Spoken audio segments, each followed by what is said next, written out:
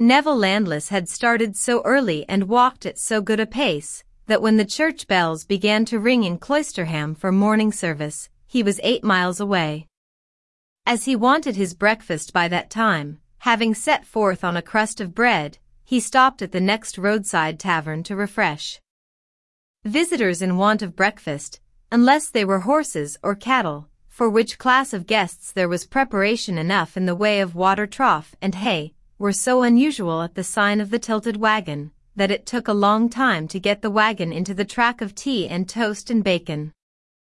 Neville in the interval, sitting in a sanded parlour, wondering in how long a time after he had gone, the sneezy fire of damp faggots would begin to make somebody else warm. Indeed, the Tilted Wagon, as a cool establishment on the top of a hill, where the ground before the door was puddled with damp hoofs and trodden straw, where a scolding landlady slapped a moist baby, with one red sock on and one wanting, in the bar, where the cheese was cast aground upon a shelf, in company with a mouldy tablecloth and a green-handled knife, in a sort of cast-iron canoe, where the pale-faced bread shed tears of crumb over its shipwreck in another canoe, where the family linen, half-washed and half-dried, led a public life of lying about, where everything to drink was drunk out of mugs, and everything else was suggestive of a rhyme to mugs. The Tilted Wagon, all these things considered, hardly kept its painted promise of providing good entertainment for man and beast. However, man, in the present case, was not critical, but took what entertainment he could get, and went on again after a longer rest than he needed. He stopped at some quarter of a mile from the house, hesitating whether to pursue the road, or to follow a cart track between two high hedgerows, which led across the slope of a breezy heath, and evidently struck into the road again by and by. He decided in favor of this latter track, and pursued it with some toil, the rise being steep, and the way worn into deep ruts. He was laboring along, when he became aware of some other pedestrians behind him. As they were coming up at a faster pace than his, he stood aside, against one of the high banks, to let them pass. But their manner was very curious. Only 4 of them passed. Other 4 slackened speed, and loitered as intending to follow him when he should go on. The remainder of the party, half a dozen perhaps, turned, and went back at a great rate.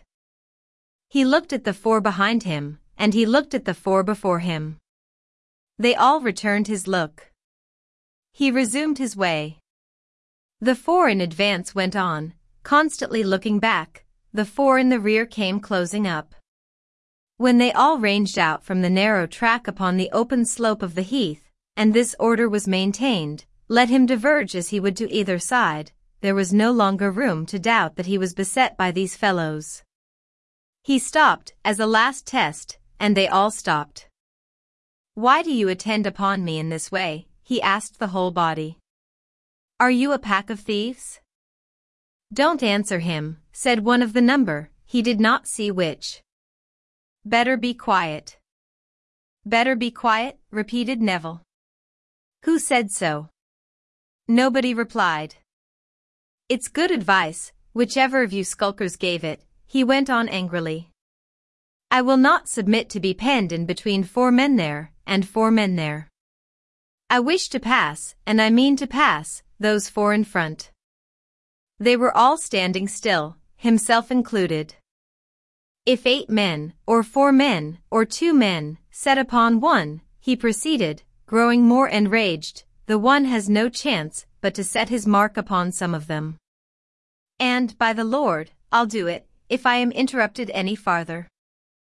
Shouldering his heavy stick, and quickening his pace, he shot on to pass the 4 ahead. The largest and strongest man of the number changed swiftly to the side on which he came up, and dexterously closed with him, and went down with him, but not before the heavy stick had descended smartly. "Let him be," said this man in a suppressed voice, as they struggled together on the grass. "Fair play.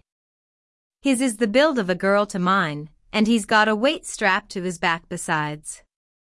Let him alone. I'll manage him." After a little rolling about, in a close scuffle which caused the faces of both to be besmeared with blood, the man took his knee from Neville's chest and rose, saying, "There. Now take him arm in arm, any two of you." It was immediately done. "As to our being a pack of thieves, Mr. Landless," said the man, as he spat out some blood and wiped more from his face, "you know better than that at midday. We wouldn't have touched you if you hadn't forced us. We're going to take you round to the high road, anyhow, and you'll find help enough against thieves there, if you want it. Wipe his face, somebody, see how it's a-trickling down him." When his face was cleansed, Neville recognized in the speaker Joe, driver of the Cloisterham omnibus, whom he had seen but once, and that on the day of his arrival. "And what I recommend you for the present is, don't talk, Mr. Landless. You'll find a friend waiting for you, at the high road, gone ahead by the other way when we split into two parties, and you had much better say nothing till you come up with him. Bring that stick along, somebody else, and let's be moving." Utterly bewildered, Neville stared around him and said not a word. Walking between his two conductors, who held his arms in theirs, he went on, as in a dream, until they came again into the high road, and into the midst of a little group of people. The men who had turned back were among the group, and its central figures were Mr. Jasper and Mr. Crisparkle. Neville's conductors took him up to the Minor Canon, and there released him, as an act of deference to that gentleman. "What is all this, sir? What is the matter?" "I feel as if I had lost my senses," cried Neville, the group closing in around him. "Where is my nephew?" asked Mr. Jasper, wildly. "Where is your nephew?" repeated Neville. "Why do you ask me?" "I ask you," retorted Jasper, "because you were the last person in his company, and he is not to be found." "Not to be found," cried Neville, aghast. "Stay, stay," said Mr. Crisparkle. "Permit me, Jasper." "Mr. Neville, you are confounded. Collect your thoughts. It is of great importance that you should collect your thoughts. Attend to me." "I will try, sir, but I seem mad." "You left Mr. Jasper last night with Edwin Drood?" "Yes." "At what hour?" "Was it at 12 o'clock?" asked Neville, with his hand to his confused head, and appealing to Jasper. "Quite right," said Mr. Crisparkle, "the hour Mr. Jasper has already named to me." "You went down to the river together?" "Undoubtedly. To see the action of the wind there." "What followed?" "How long did you stay there?" "About 10 minutes, I should say, not more. We then walked together to your house, and he took leave of me at the door." "Did he say that he was going down to the river again?" "No. He said that he was going straight back." The bystanders looked at one another, and at Mr. Crisparkle. To whom Mr. Jasper, who had been intensely watching Neville, said, in a low, distinct, suspicious voice, "What are those stains upon his dress?" All eyes were turned towards the blood upon his clothes. "And here are the same stains upon this stick," said Jasper, taking it from the hand of the man who held it. "I know the stick to be his, and he carried it last night." "What does this mean?"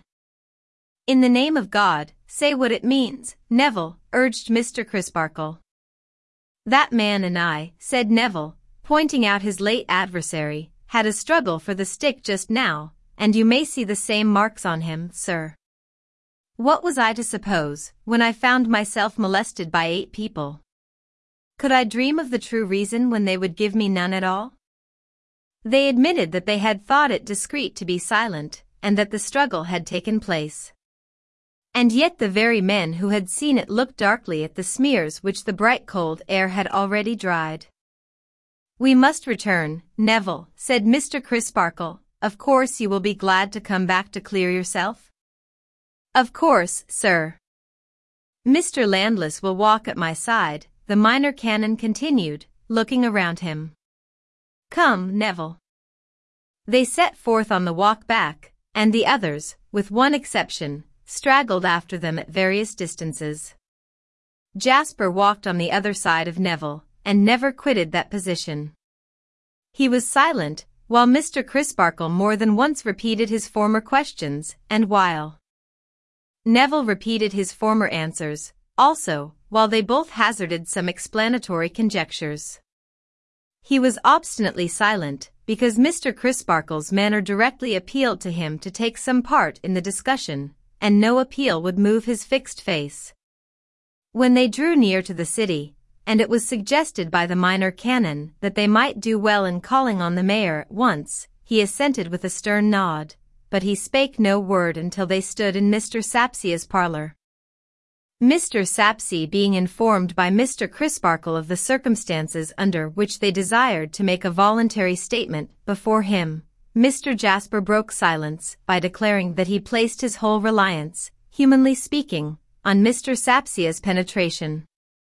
There was no conceivable reason why his nephew should have suddenly absconded, unless Mr. Sapsea could suggest one, and then he would defer. There was no intelligible likelihood of his having returned to the river, and been accidentally drowned in the dark, unless it should appear likely to Mr. Sapsea, and then again he would defer. He washed his hands as clean as he could of all horrible suspicions, unless it should appear to Mr. Sapsea that some such were inseparable from his last companion before his disappearance, not on good terms with previously, and then, once more, he would defer. His own state of mind, he being distracted with doubts, and laboring under dismal apprehensions, was not to be safely trusted, but Mr. Sapsea's was.